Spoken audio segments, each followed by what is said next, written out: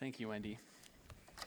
Good morning. My name is Andrew. I don't know if I said that before, but I'm the campus pastor here at the Leawood campus of Christ Community. And it's Mother's Day. We've said that several times now. Hopefully that's sunk in.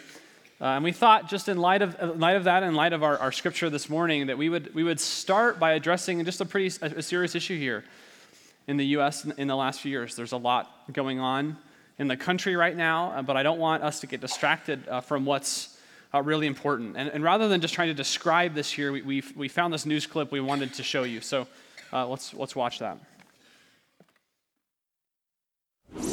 Americans everywhere are enjoying their Sundays after successfully completing Mother's Day in less than 20 minutes this morning. Dads were able to wrap up breakfast in bed by 9:18 a.m., giving them plenty of time to mill about the garage for the rest of the afternoon. While children who spent a minute and a half this morning hugging their mothers are currently out playing street hockey. And after completely fulfilling their Mother's Day obligations with a store-bought card, teens are now free to leave and spend the day with their friends. The moms, who were quickly and efficiently lavished with cards, flowers, assurances of love, and 7 full minutes of family togetherness, praised the competency with which the holiday was carried out. Oh, it was great. Charles and the kids made me feel completely appreciated, but they ended the holiday before I even got out of bed. Guess I'll go water the plants now. But before the day-long celebration concluded early this morning, moms had their own job to do, making a brief, obligatory phone call to their own mothers. Come on, right? You had to know. You had to know I wasn't going to be serious there. I'm sorry. I couldn't resist. I'm sorry. I promise we'll get to the Bible after that. My favorite part of that clip, by the way, the ticker below says, "Nation hopes to avoid celebrating Father's Day altogether." That's what it says at the bottom. I will say this, though. Maybe I'm the only one, but I will say this. This week, I really did think and feel like, man, we are too busy this weekend to celebrate Mother's Day well. And what a sad thought. Too busy, too tired to celebrate. And that really is a cultural problem that we have. And Tom talked a little bit about this last week, but there are several ways in which we are the most exhausted society in history. Now, we may not be the busiest society, but we are very weary. And James Smith, he's a Christian author. He wrote a book called The Good and Beautiful God. He observed this, I think he's right, that the number one obstacle to spiritual formation, so the number one obstacle to people who follow Jesus becoming more like him, is exhaustion. And he goes on to say how in 1850, the average American slept 9.5 hours a night. By 1950, that had dropped to 8 hours. And today, as of, I think, 2013, the average American sleeps under 7 hours a night. And that number just continues to drop. So our sleep is really just symptomatic of a larger problem, because we are not just physically tired. We are emotionally and spiritually weary. And the things that we turn to medicate that, the fourth cup of coffee, the afternoon candy, the TV remote, the smartphone screen, are so rarely the things that will make us untired. We are exhausted, but we have no idea what rest really is. And this, by the way, is not a uniquely modern problem. It may have gotten worse with modern people, but human beings in general, we have never really been good at true rest. So it should not come as a surprise to us that Jesus is once again talking about rest this morning. And if you were here last week in chapter 11, Jesus invited all of us into his yoke of rest, but that wasn't enough. He's got to still show us what that rest really is and what that rest really is not. And there are several principles here I want us to hear and to see in this text. If we ever really want to live a life, experience a life of rest, we need these. So if you haven't turned to Matthew 12 yet, do that now. Matthew is the first book in the New Testament, chapter 12. We just heard this read, so I'm going to set the stage for the story for you one more time. Okay, Jesus and his disciples in chapter 12 are basically on a Saturday afternoon stroll in Galilee, and they get hungry. And so they're walking around the edge of a grain field. They reach and grab some grain, and they begin to eat as they walk by. And this was not stealing. In the Old Testament, there were provisions for allowing people to do just that, especially the poor. You are not to harvest all the way to the edge of your field, to leave it for passersby like this, especially those without means, which Jesus and his disciples, as itinerant preachers, were not of great means. So as they're doing this, okay, that's the beginning. As they're doing this, it's like out of the blue, all of a sudden, the Pharisees pop up, and they say, "Ha, we knew it, you heathen." And I have no idea what they're doing there. I don't know. It's like they're following Jesus around behind trees and rocks, just waiting for him to trip up. I don't know why, but for whatever reason, they've been following him, and now they pounce. So what are they so upset about? Well, if you didn't know, Saturday is the Sabbath day. And literally what they say to him is, look, your disciples are doing what is not lawful on the Sabbath. So what do they mean by unlawful? Well, the Old Testament itself, specifically the Torah, which is the first 5 books of the Old Testament, it describes the Sabbath day as a day of rest. We'll get to why that is in just a minute. But the Torah did not really get specific on what was and was not allowed to do on the Sabbath, on the day of rest. And so the Pharisees, along with many others in the rabbinical tradition, debated endlessly and to the minutest of detail what was and was not allowed on a Sabbath day. And all that teaching, all that conversation, all that commentary, all those rules about rules were collected, and they were called the Halakha. And one of those rules said, you cannot reap, you cannot harvest on the Sabbath. And so the Pharisees are basically saying, look, Jesus, Article 2, Section 3.5, line 8a, you are in violation of Sabbath rule number 1542. Gotcha. Now, to be fair, Sabbath violation was a very big deal in the Old Testament. There are stories of people being put to death for violating the Sabbath. The prophets would often point to the Sabbath in their critique of Israel and say, you've stopped observing the Sabbath. And that's a sign that you've drifted from God. You don't trust him with your finances. You keep working 7 days a week because you don't trust him. So I don't want us to miss where the Pharisees are coming from. But this little story is such a great summary of the Pharisaical approach to spirituality, to life, to rest, and to God. There was such a fear around violating the Sabbath law that the Pharisees and the people that they taught lost altogether what Sabbath truly was. And it was no longer life-giving, it was exhausting. In chapter 11, when Jesus says, come to me, all you who are weary and heavy laden, this is what he is talking about. That is why Matthew puts these stories side by side. The weary and heavy laden life, this is it.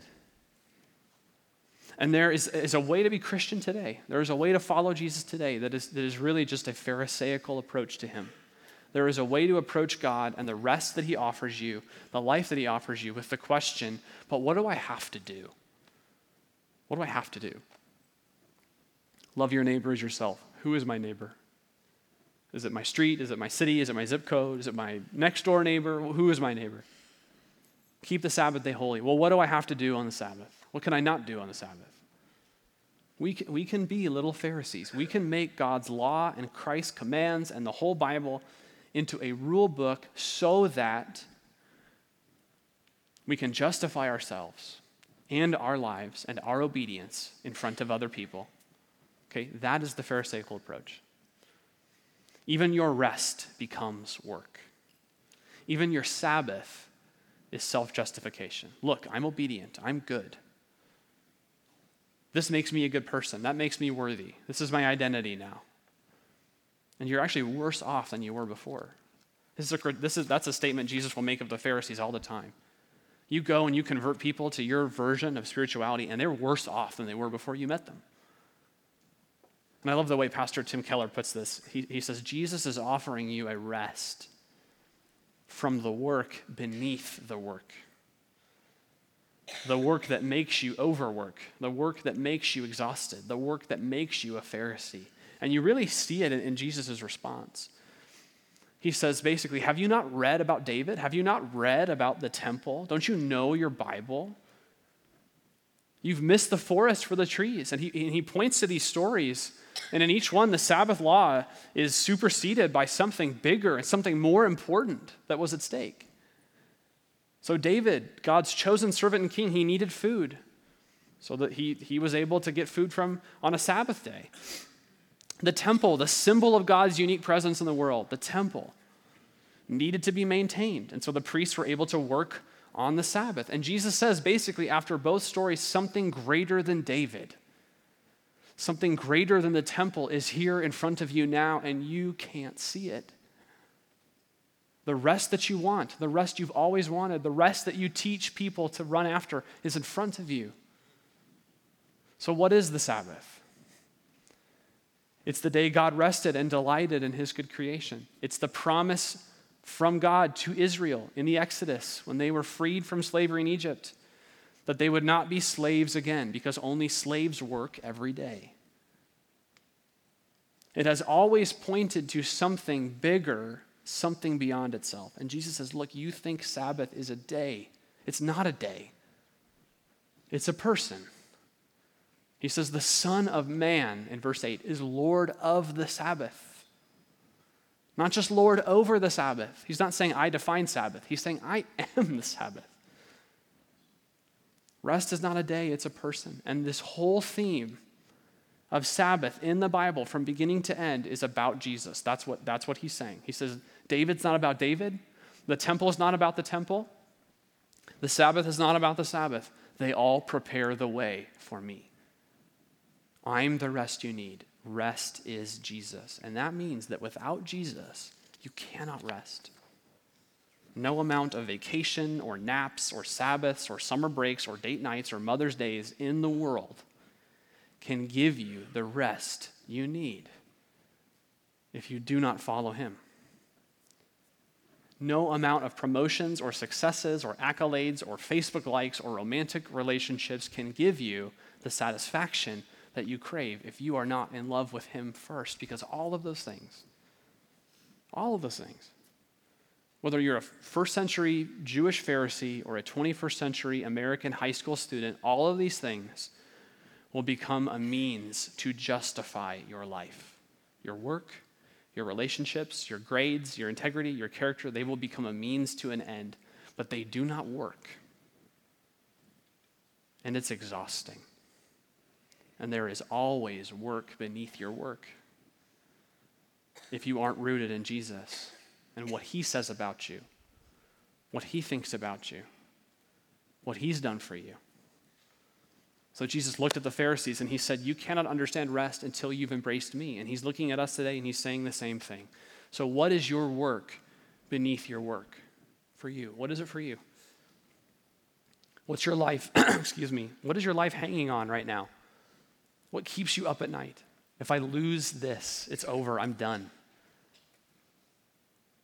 What is it that if I just had that, when I get that, I can rest? I'll be done. My hunch is that for many of us, we could keep asking those questions. My hunch is that for many of us, not maybe all of us, but for many of us, we see our work beneath the work primarily in our inability to slow down. We cannot stop. We cannot be in the moment with God. We cannot take time for reflection on his word every day. It's not even that we're overworking. It might be that. It's that we're just busy. We're busy at work. We're busy at home. We're busy at night. We're busy in the morning. You ask someone how they're doing, they say, I'm busy. And sometimes I wonder if we're so busy because we feel like if we actually had downtime, if we actually had the time to rest and reflect and just be in the moment, we would feel like failures at life.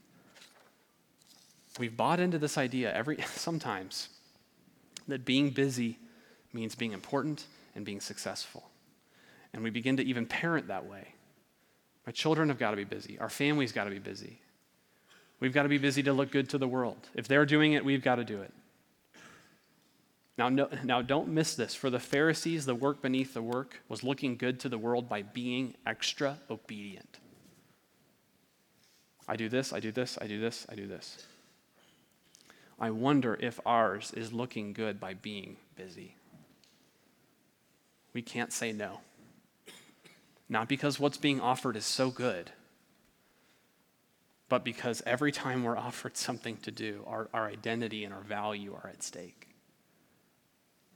And either way, we forget what Sabbath is. It's not a day to recoup and then as we prepare to dive into a frenzied, hurried week.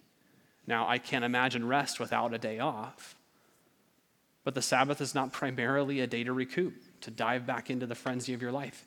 The Sabbath is about freedom from slavery. Slavery to our own need to justify ourselves. Jesus says, come to me. My opinion, my voice, my direction is what matters most. Only I can free you from slavery.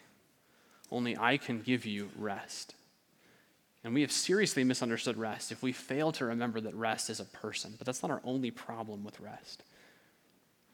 And the grain field, you'll notice, isn't the only place Jesus has to talk about this. So look back at chapter 12, verse 9. He went on from there and entered their synagogue, and a man was there with a withered hand. And they asked him, is it lawful to heal on the Sabbath? So that they might accuse him. So the Pharisees are not satisfied with Jesus' answer. And so now when they see him in the synagogue and they find a guy with a withered hand, and now they point to the misery of a human being, a guy with a withered hand in a labor economy, okay, an unusable hand.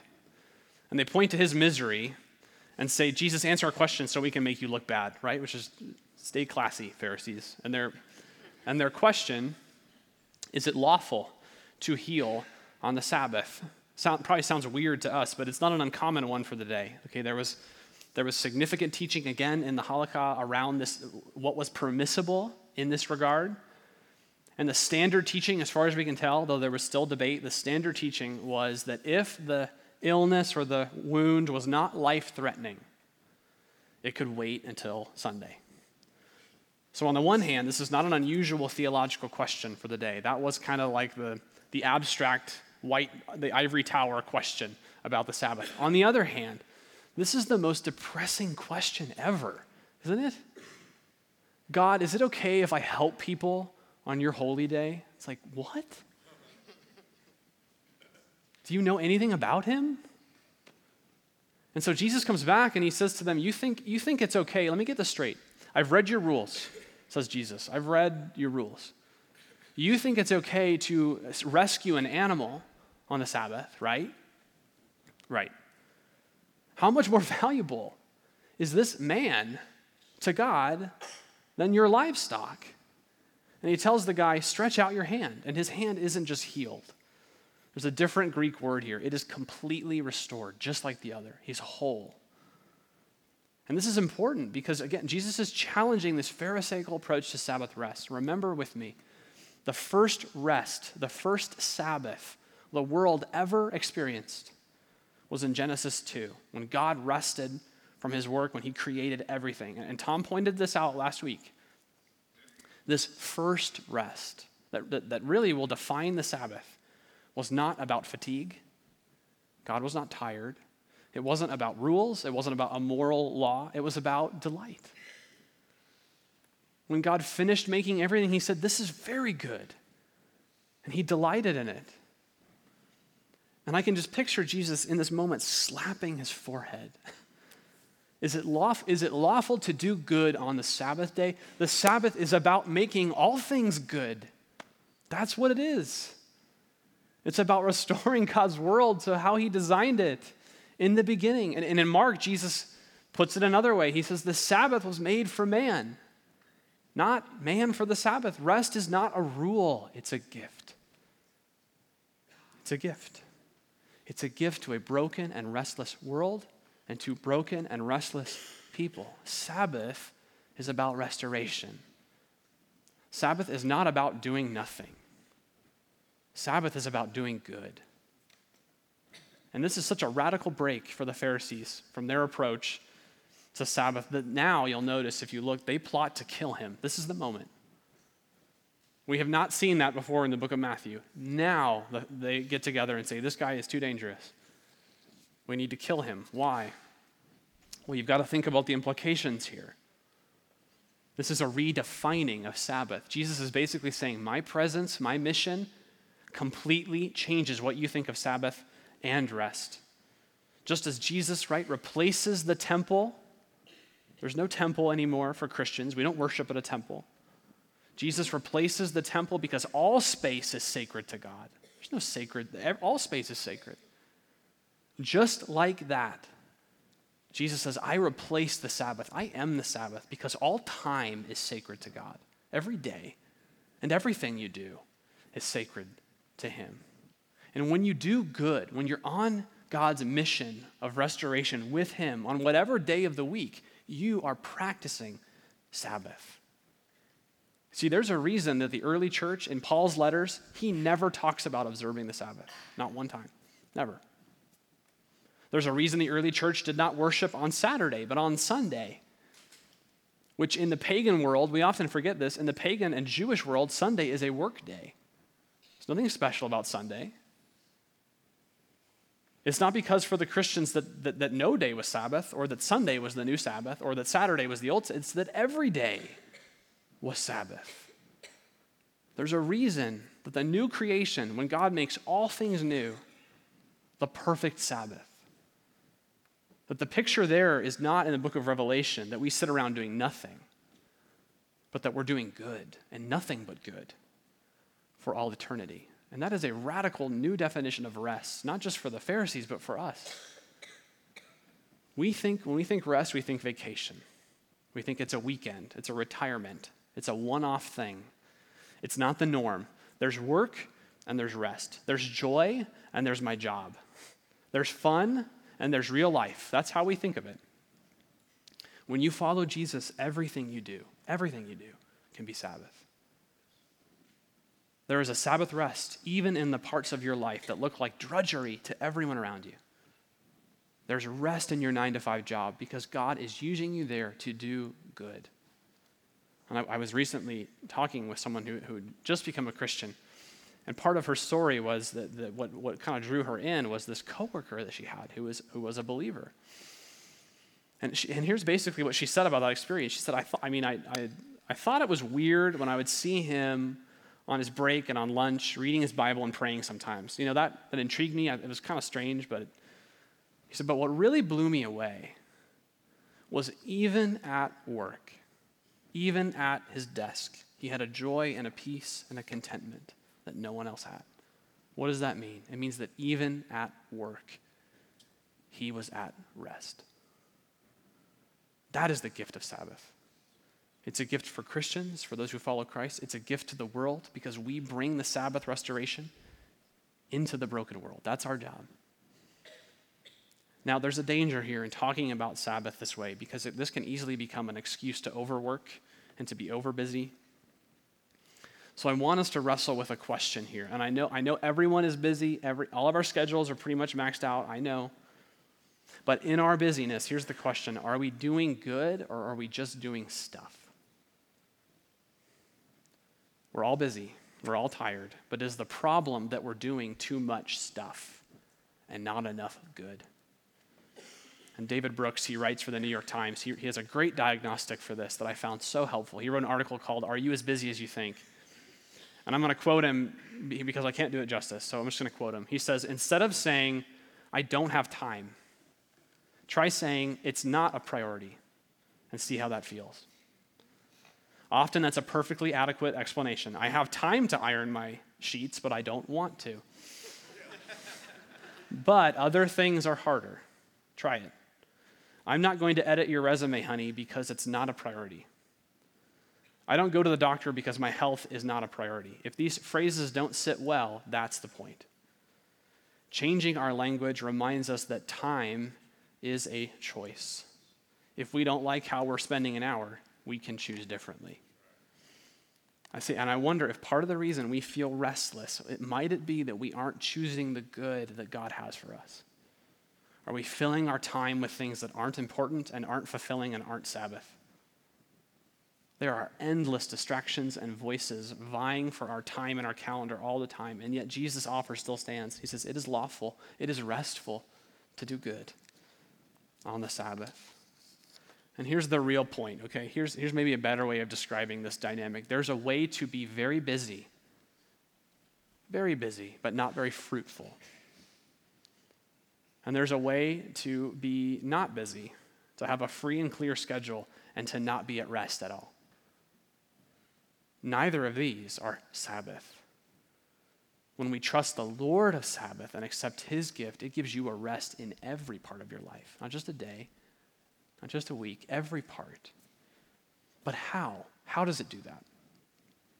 Well, that's really our last point. Matthew only hints at this here.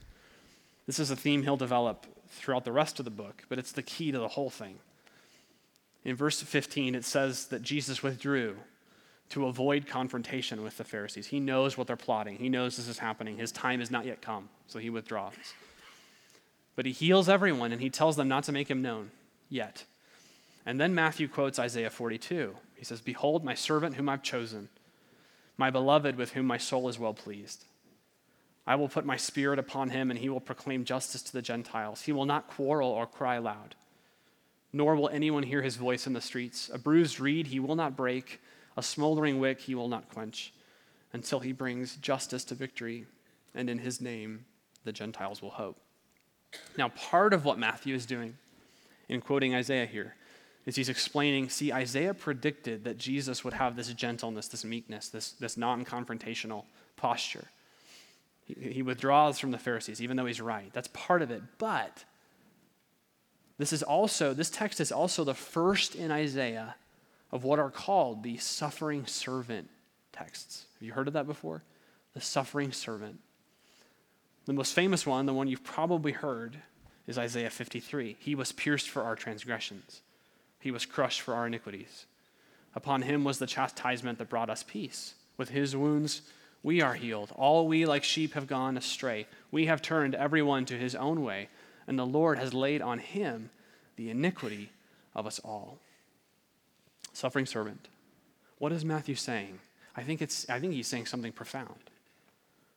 I think he's saying to truly rest, you don't need a teacher, you need a suffering servant. You cannot rest until Jesus dies for you. In other words, true rest is not good advice. It's good news. We can't rest because there's something in us that knows we are not right. We are not enough. I need a resume. I need an accomplishment. I need a distraction. There's an inner murmur in every one of us of self-reproach that drives us to be a Pharisee, to define what the good life is and to do everything we can to live up to that, to justify ourselves. And we never measure up, do we? And you know what? We're right. We're right. We aren't enough on our own. We shouldn't rest. We've only got a few moments in this life to justify our existence. And if we blow it, it's over. That's it. And so we try to find all the good advice we can get, don't we? And boy, do we have access to a lot of good advice. Here's how to work more efficiently. Here's how to vacation successfully. That's depressing, isn't it? Here's how to be successful in your job. Here's how to land the job of your dreams if you don't have it. Here's how you find your soulmate. Here's how you be the perfect mom or dad or whatever. Here's how you should really rest. Here's yoga. Here's meditation. Here's the exercise you need. All of that stuff is just advice.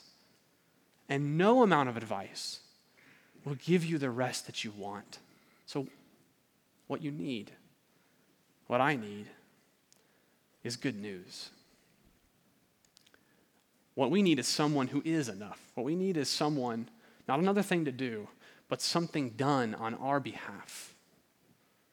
What you need is someone to look down from the cross and to say over your life, it is finished. What you need is the verdict over your life. Not then, but now. You need it now. You need, this is my son, this is my daughter in whom I am well pleased. That's what we need. And that's what we need to tell ourselves when we can't turn off the email, when our GPA slips because school is really hard, when our kids aren't measuring up to whatever standard we have put on them. When we're tempted to be slaves again to the opinions of the world, we need a Savior who sits down, as the author of Hebrews says, who sits down at the right hand of the Father because his work is done. And if his work is done, then your work is done, and my work is done. The Sabbath is not a day, it's a life. It's a life offered to you. And it can be your life if you want it, if you choose it. Come to me, and I will give you rest. Let us pray. Father, may we grow to love and trust your Son, Jesus, the Lord of Sabbath. May we accept your Sabbath every day as a gift of grace and not as a means to justify ourselves. And may the good news of the cross still that inner murmur of self-reproach in our souls. When you look at us who have trusted in Jesus, you see him, and that is all the rest we need. We pray this in Jesus' name. Amen.